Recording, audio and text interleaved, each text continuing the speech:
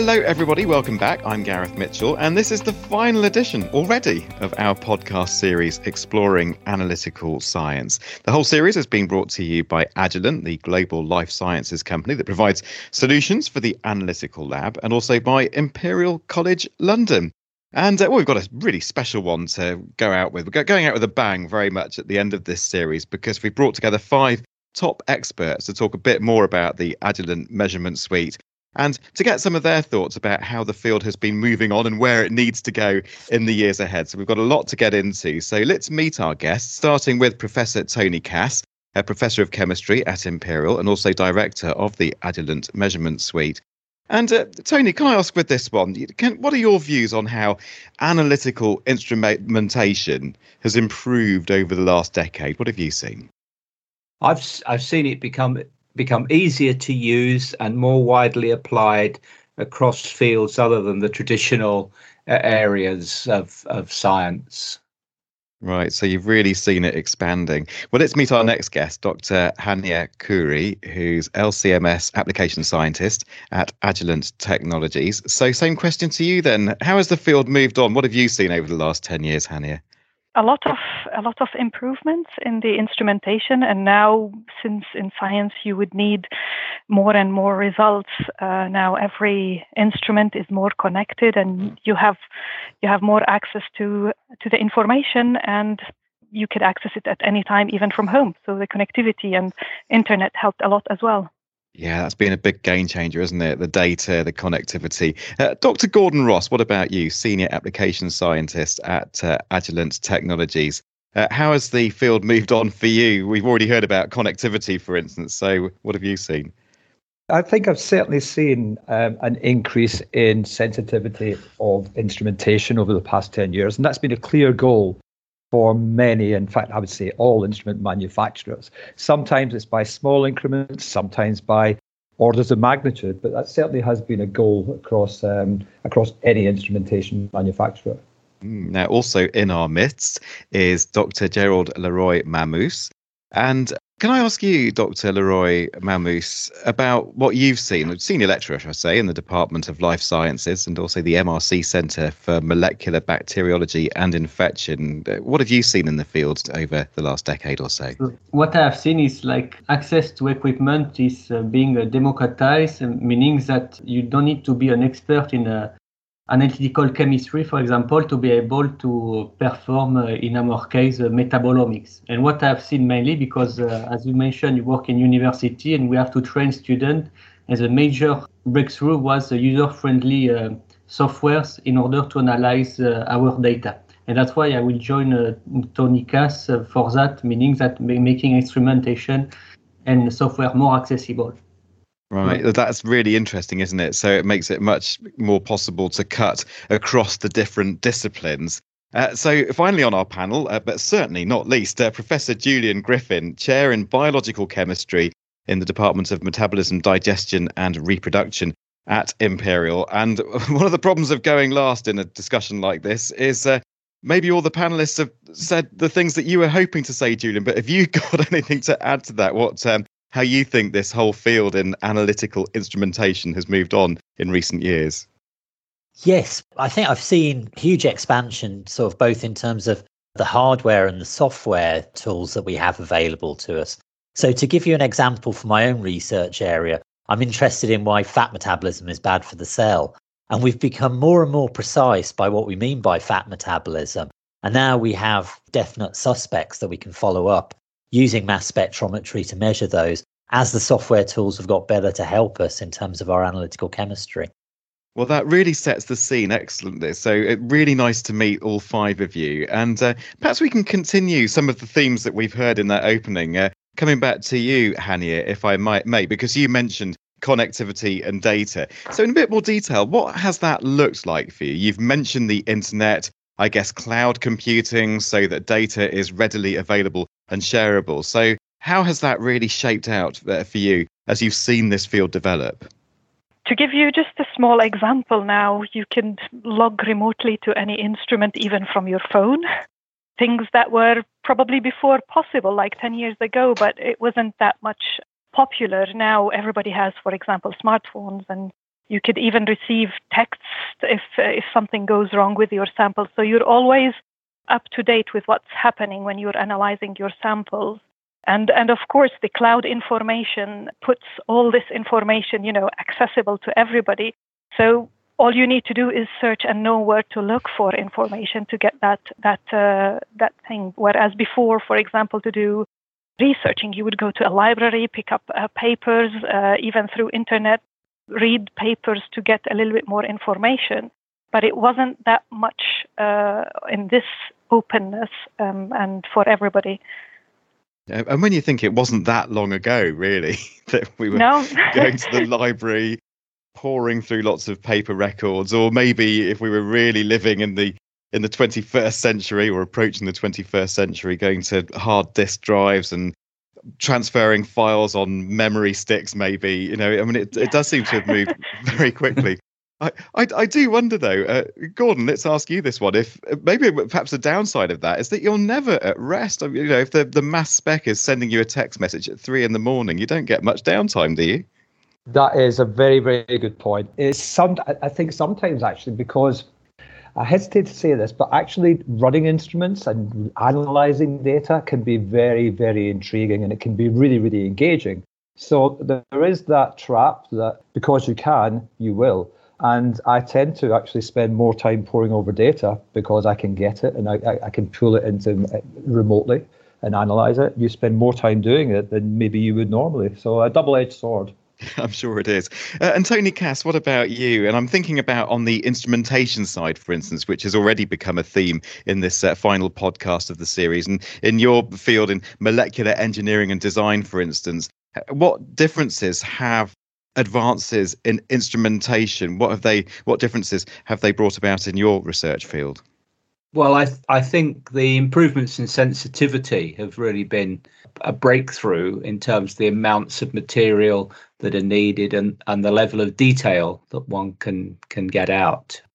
When I started, if you ran an electrophoretic gel and got some bands, you felt quite pleased with yourself. And now the volume of data that you can get from vanishingly small amounts of material have just multiplied by orders of magnitude, which of course brings its own challenges with it. And I think there's been something of a virtuous circle between advances in instrumentation generating ever more data, ever more high resolution spectra, ever more sensitivity, picking up more components, with the need for software then to make some sense of that, and that driving software improvements, which in turn have then enabled better instrumentation. So I think we're in a very virtuous situation with respect to the interplay between the instrumentation and the data.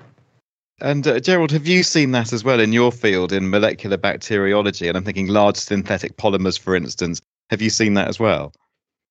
Yeah, and basically what I've seen, the very important part was to us is a data analysis process to speed up. For example, we do a lot of what we call flux analysis in our laboratory, where we look at the rate of interconversion of metabolite, meaning the turnover of metabolites.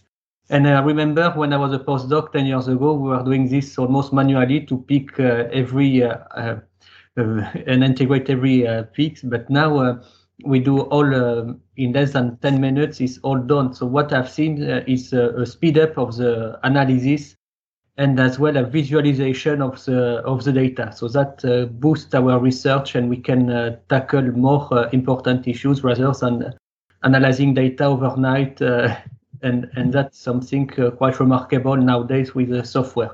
Yeah, and of course, sorry, carry on. And what will be in the future is to integrate, which some software are doing, integrating this data we see with other data sets like RNA-seq and proteomics with post-translational modification, which is something we're looking into it. So a theme there, Julian Griffin, of speed, really, processes that may have taken many hours or days can be done in a matter of minutes now. So for you as a working scientist, does that mean you get to the golf course a little earlier or whatever you like to do at the weekend? I'm guessing not. So No. we talk about double-edged swords. So what does that mean just in terms of the sheer speed of throughput? I suppose what I'm fishing around for is things must have become more efficient now. We can explore more. We can explore more hypotheses, and you know that what we do, at least in our field, it's mainly failing. We need to do a lot because 95% what we do is failing, and so we need to try and test. It's empirical, so most of the time. So the more we can test, the more we can tackle the research question. Right. So Julian Griffin, you can fail more efficiently. Maybe so. One of the things that I've noticed over the past 10 years is the instruments have become a lot more reliable. So I think sort of as the technology is developed, going back to Gerald's point, you can now have PhD students running these machines pretty much sort of 24/7. So since the COVID-19 lockdowns have been relaxed a bit, our machine has been almost burning a hole in the ground in terms of sort of how much work it's been doing.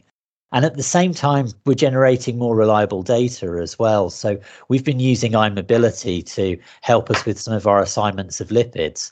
And having effectively an extra point of contact in terms of structure identification has really helped us in terms of knowing exactly which lipid we're dealing with in a complex mixture that you might have from looking at a biofluid or a tissue extract.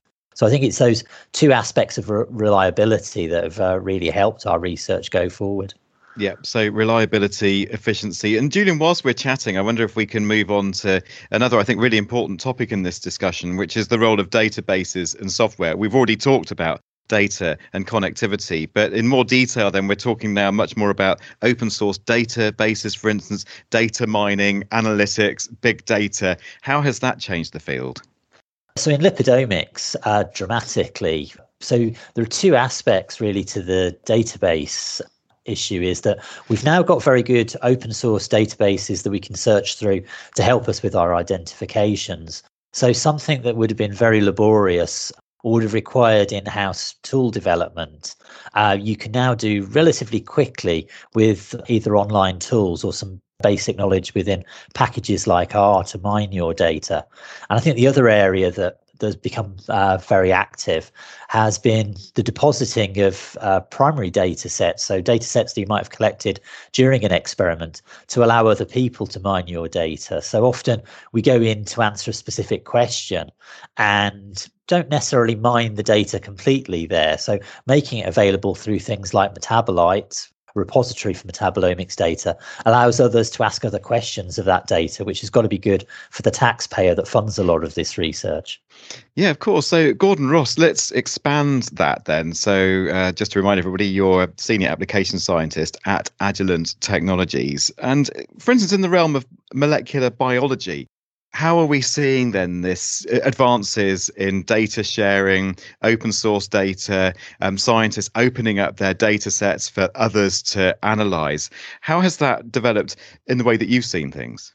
I think it's certainly developed a lot more collaboration across different sites and an openness among scientists to actually provide that data. Certainly that's in the field of life sciences, but I think also going forward, one may well see this sort of thing appear, this profiling appear in environmental analysis, possibly also in food analysis, and in things like exposomics.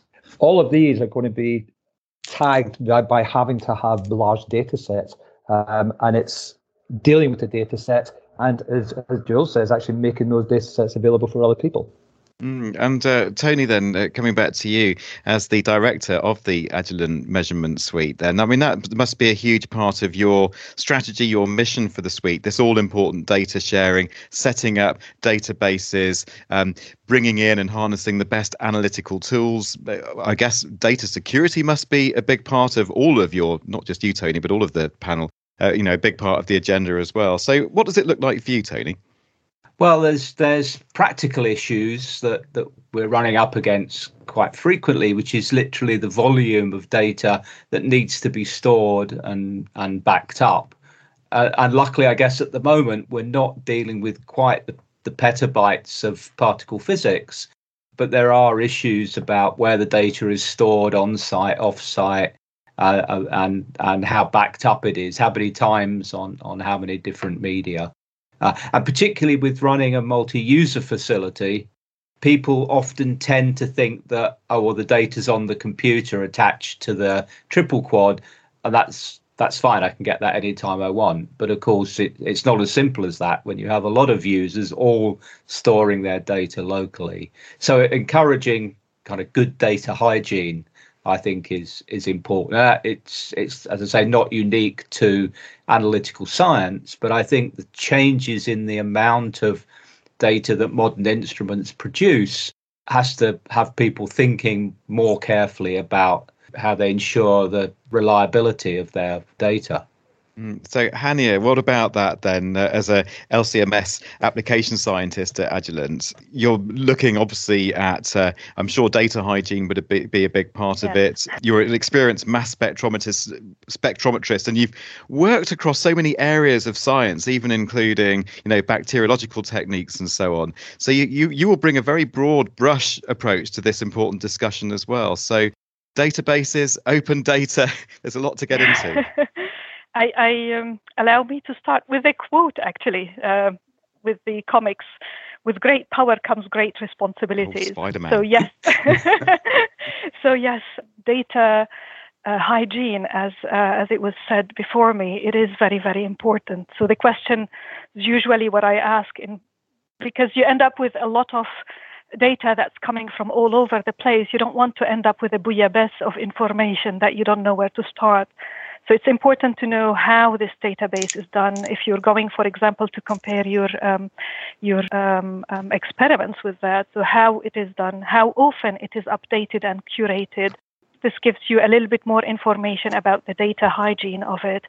And of course, who has done it? Is it reliable sources and so on?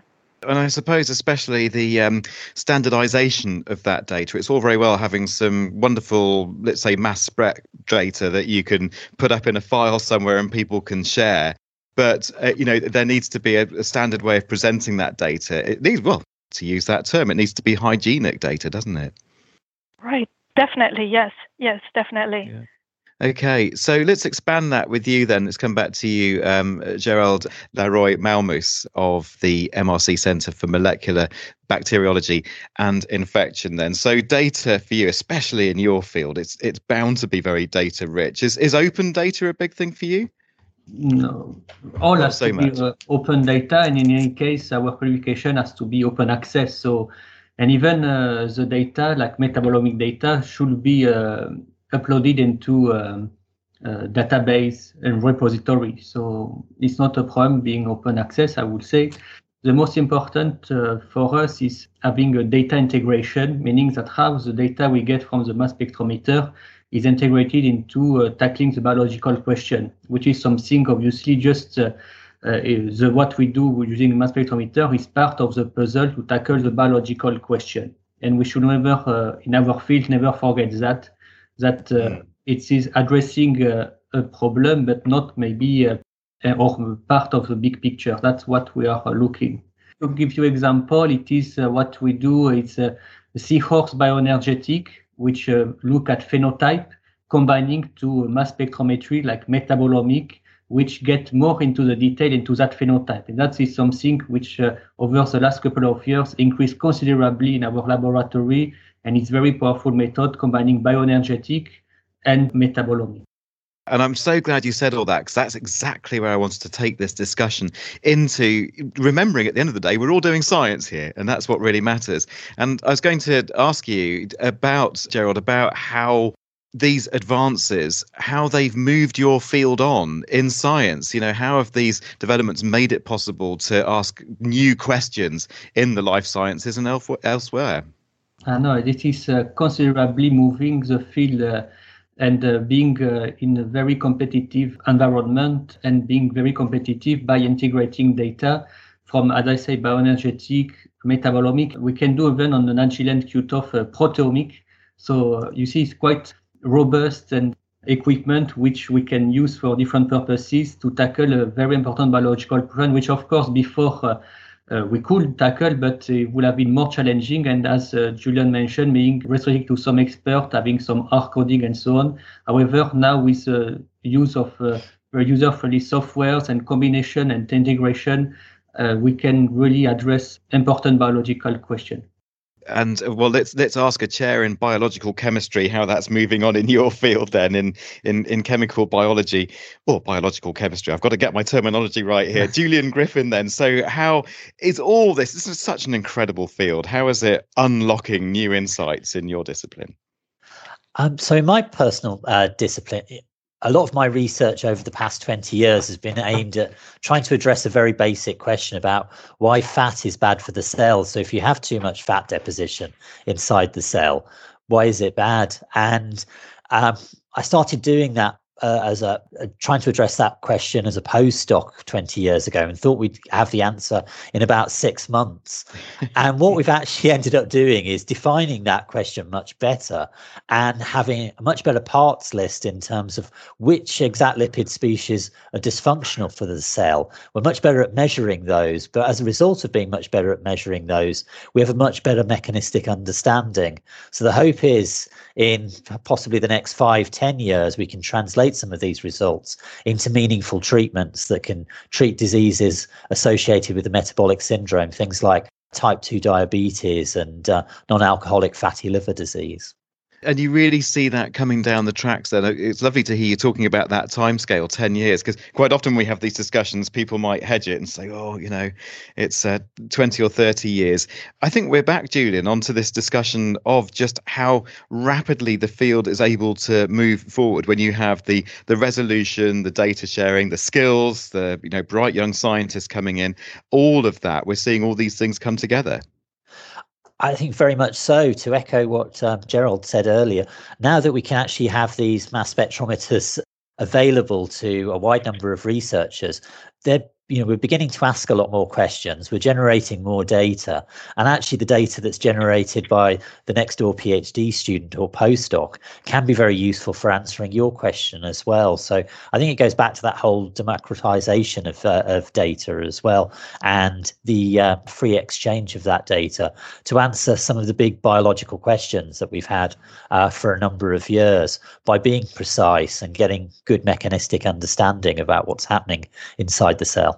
Yeah, all right, Julian. Well, let's go from biological chemistry indeed to chemical biology. And Tony, can you wade in here as well? You're directing the measurement suite, but of course you have your own field of chemical biology and analytical biotechnology to be looking at developing. What developments do you see in those areas, and perhaps in ways that are going to impact all our lives? And Julian gave some great examples there about what it means for all of us. Yeah, so I think one of the things that we're just beginning to get a glimpse of is the time-dependent variations in lots of clinically important metabolites, so and indeed proteins. So typically, for a diagnostic procedure, you go and have a blood test, and that will give you a snapshot of amount of a particular, maybe a disease marker at that particular moment in time. And what we're beginning to see is that, in fact, if you collect samples over a period of hours, some things do indeed remain stable in terms of their concentrations over that time, but others show pulsatile behavior with the concentrations rising and falling in a very well-defined pattern with a very well-defined period. And we're very familiar with diurnal rhythms, those that change on a 24-hour basis, for example, melatonin or cortisol. But we're now seeing other key molecules whose time-dependent changes are much more frequent and are linked to health and disease. So I think, the ability to do fast, sensitive analysis is unlocking all kinds of unexpected temporal dependencies of various molecules, which will in turn give us an insight into how we consider what is a normal level of a particular marker. Yeah, so there could be a diagnostic aspect here. And of course, to be absolutely clear, the Agilent Measurement Centre is not a diagnostic facility, but nonetheless, the chromatography, the mass spectrometry, all the tools and the techniques that are in the suite are about helping to develop, I'm guessing, lab on a chip, quick diagnosis, molecular assembly, some really exciting things, Tony. Yeah, I mean, I have to stress that there's a very big difference between working in a research laboratory and in a diagnostics laboratory. But the research will give the underpinning evidence for subsequently going on to develop a diagnostic test. But they're very different environments. They have very different requirements. So we're not at all a diagnostics laboratory. But we hope that some of the metabolomics and proteomics that we do will ultimately lead to a potential diagnostic test. Yeah, absolutely. And so I wanted then to turn to our two applications scientists here, Hania, and then we'll come back to you, Gordon, to see what you've seen, because you, I suppose, cut across so many different fields. What kind of developments have you seen, and how they've applied to answering new and ongoing questions across the life sciences, healthcare, environmental science and beyond? Hania first. I see different changes even 10 years ago when I was doing even my PhD at how it is actually now more and more you would see it that even if you're doing a PhD in physical chemistry, you still need to have an application and have a broader range of experiments to work with. So that part, I see it more and more. So less narrow-minded. You have a better step back. You need to have a broader vision, and I see this opportunity with the Agilent Measurement Suite for students and researchers, postdocs and PhD students as well at Imperial. That probably you won't need to have an instrument and analysis on MS and MS, on a daily basis, but you have an instrument on site that could help you answer a particular specific question there. So that thing probably a few years ago, it would have been very difficult to do. And Gordon, if you can pick up on that for us. And very interestingly, we're hearing there from Hania about the numbers of the kind of diverse range of scientists coming through the suite and at different stages in their career. So we're having a big conversation today about developing science and many of the practical applications in medicine and elsewhere. But we're developing scientists as well, aren't we, who are able to get their hands onto this latest cutting edge instrumentation. Gordon? Oh, absolutely. And I think providing that instrumentation plus guidance as to how to use it, how to get the best data out of it, is actually one of the key roles that Agilent plays within the measurement suite. If I can expand, however, also about this, Hania talked about data and data processing. A lot of the life science metabolomics approach, which is comparing data, basically the question is what is in this sample and how does it differ from a different sample? That inverted commas metabolomics approach has really translated also into environmental analysis, where people do a lot of profiling to compare one water table to another, and even in food fraud, where you can profile perhaps a real avocado, perhaps something derived avocado that's got something else in it. I see this translation of an approach in data processing from life sciences feeding into environmental analysis, into food analysis, and also into extractables and leachables. Yeah, and I'm so glad that you said that, because of course, a lot of this conversation has been about the life sciences, and rightly so. It's such an important and huge field, but it's about so many other aspects. And one thing I've really learnt in this series, Gordon, is just the sheer range of applications that we're talking about. So, like you mentioned, food fraud. We talked about cheese in this series, for instance. So it's very broad. And seeing as you have the floor, Gordon, you can go first as I now take us into the future. We've already spoken a bit about what we're going to see down the tracks, but I do want to end with all of you just really addressing what needs to be done, what you see as the big priorities for the future, and maybe where the real excitement is as well. And sometimes when I speak to scientists, they don't like to future gaze too much because they're worried that we'll play it back to them in 10 years. But let's you can jump in as we're talking there, Gordon. What needs to be done now? What do you think are the big priorities? There's always a drive to push more sensitivity, but with more sensitivity, you see more things, and sometimes you see things that you have to explain. That can be a challenge. Going forward, I would think more open source data, that the data can actually be shared. I think this has been alluded to earlier, that we have data files that can be shared, but they tend to be focused on the manufacturer, and sometimes they can't always be shared. Going forward, I would say, thankfully, memory is cheap because these data files aren't going to get any smaller. So certainly larger capacity or need for data hygiene and software processing. It's not the data, it's what you do with it. Oh, I love that. It's not the data, it's what you do with it. So the four remaining panelists, if there's some big point you've been burning to get across in this podcast, now is the time, because we're about to wrap up. So Professor Julian Griffin of Imperial, then, it's not the data, it's what you do with it. We need to think about opening up data. It's certainly, I guess, moving away from proprietary data, maybe locked up in proprietary formats from different manufacturers. There's a lot on the agenda, but enough of me. What are your views? What are the priorities for you moving forward? I think sort of moving forward, we'll probably see two developments sort of in the analytical chemistry and mass spectrometry field of more complex machines to do a much better job of measuring some of the molecules that we're talking about, so we can do that more precisely. But then at the same time also develop more robust systems. So ultimately, everybody can have one of these instruments in their department and begin to share data. So for some of the big projects, we don't have to necessarily think about owning all of the mass spectrometers ourselves, but sharing that data and then building up repositories and resources together, I think, to address some of the big unmet questions out there.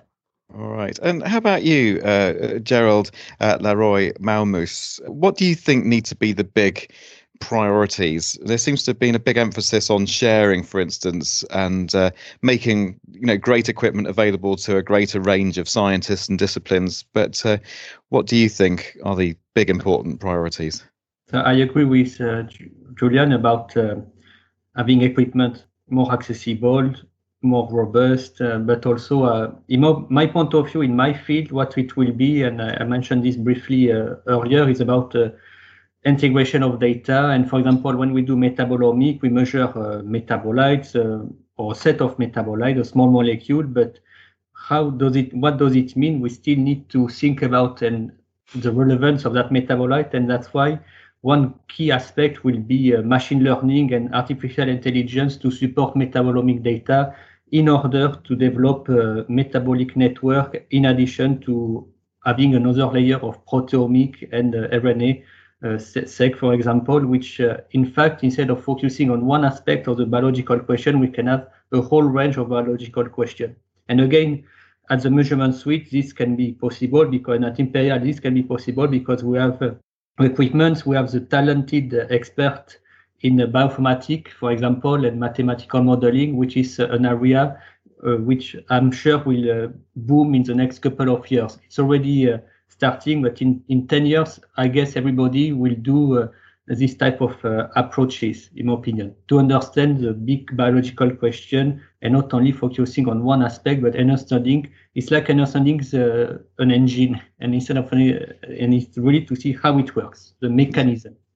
Seeing how the engine works, absolutely. And Hania Khoury, I mean, we couldn't end this discussion without talking about machine learning, and I'm so glad that Gerald brought that into our discussion. And when you look at machine learning and maybe even unsupervised AI going even further forward, do you see, is this in the service of more automation in science? What role is machine learning playing and will be playing in the coming years? It would be, as you said, and I see it also, it would be helping scientists to to get further and deeper in their research, see things without the human bias, if I may say. When it's computerized, you don't have this emotional thinking, oh yeah, this might have happened. You have it really robotized, if I may say, in terms of analysis without any bias. And I see this as an important move forward of the advancement, and in terms of the speed that now we're required to go with it. Yeah, so eliminating human bias, and I think that's really important. So is this partly about better training for all scientists in the information space to be clear about the data sets? You know, if you're talking about lots of different samples coming in, that many groups and indeed many types of metabolite or whatever it might be are represented in that data. So when you mention bias, is that what you're looking at then? It's almost taking us back to the beginning, wasn't it, when we were talking about this needs to be good data, it needs to be hygienic data and unbiased data as well. Yeah, in this term, for example, you could see it on days that you're tired, a little bit tired, or had a bad day. How you look at your perceptions of these things. We're not robots, so this can affect how you would analyze information that particular day and that instance. So when everything is done automatically, even the data analysis, these omics world where you have a lot of information, metadata, when you do it with an automated statistical method that it's going through this process, it could help to avoid the human bias, and actually it gives you a more objective view. Yeah, there's a lot to think about there. And for you, Professor Tony Cass, directing that Agilent measurement suite, we've talked about data, we've talked a little bit about training. I wonder, are you anticipating in years to come that you'll walk into work and you'll be the only one in the building because everything's automated? I'm being playful, of course, Tony, but what are the and really wrapping up here, the big priorities for you in the centre, in the suite, I should say? Well, I think one of the things we haven't actually touched upon very much, we talked about hardware and software. The third element essential in this whole field is the wetware, that is the samples. And I think it's going to be increasingly important that, as Hania mentioned, the metadata, the information about the samples, their natural history almost, is captured as efficiently as the analytical data that you get from those samples. Because if you don't know the history of the sample, you can't have a full appreciation of what the analytical results actually mean. And so I think somewhere that we're going to see a necessary advance is in ensuring that that analytical data that is deposited comes with all of the appropriate backing metadata about the samples. And that's something that a lot of scientists don't really pay much attention to. They get their sample, they do their experiment, and then they present the results. But of course, the nature of the sample is a determinant of the significance of those results. Yeah, it's so easy to overlook that, isn't it? So I'm really glad that you brought that in at the end of this discussion and the end of this podcast series. So that's Professor Tony Cass of Imperial College. And also in this discussion, you've heard from Hania Khoury of Agilent, Gerald Leroy-Malmus of Imperial College as well, or I should say senior lecturer at the Department of Life Sciences and the MRC Centre for Molecular Bacteriology and Infection. Also Gordon Ross at Agilent, and Professor Julian Griffin of the Department of Metabolism, Digestion and Reproduction at Imperial College. So there you go. Doesn't time fly? Now, if you've missed any of this series, then do go back and have a listen, because we've discussed everything from taste profiles of hard cheeses to cutting agents and forensic science. So if you've missed any of it, you must go back and listen to the whole series. We thoroughly recommend it. So thanks so much to all the people behind the scenes who've put these podcasts together and done the real hard work. And of course, our excellent scientists who've opened up their fields to us and told us about their work in the Agilent measurement suite. And most of all, thank you to you, dear listener, for being with us. We really hope you've enjoyed this series of exploring analytical science. From me, Gareth Mitchell, goodbye.